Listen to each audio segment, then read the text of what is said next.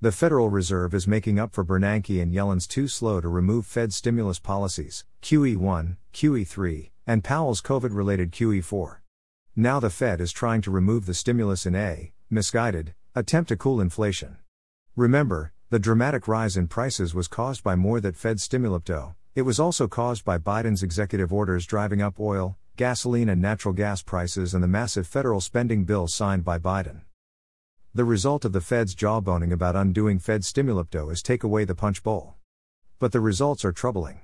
Both the total return indices for U.S. Treasuries and agency mortgage-backed securities, MBS, have declined dramatically since inflation has been rising, highest in 40 years, and the Fed is expected to crank their target rate by February 2023 to 3.448%. The Fed funds target rate currently stands at 1%.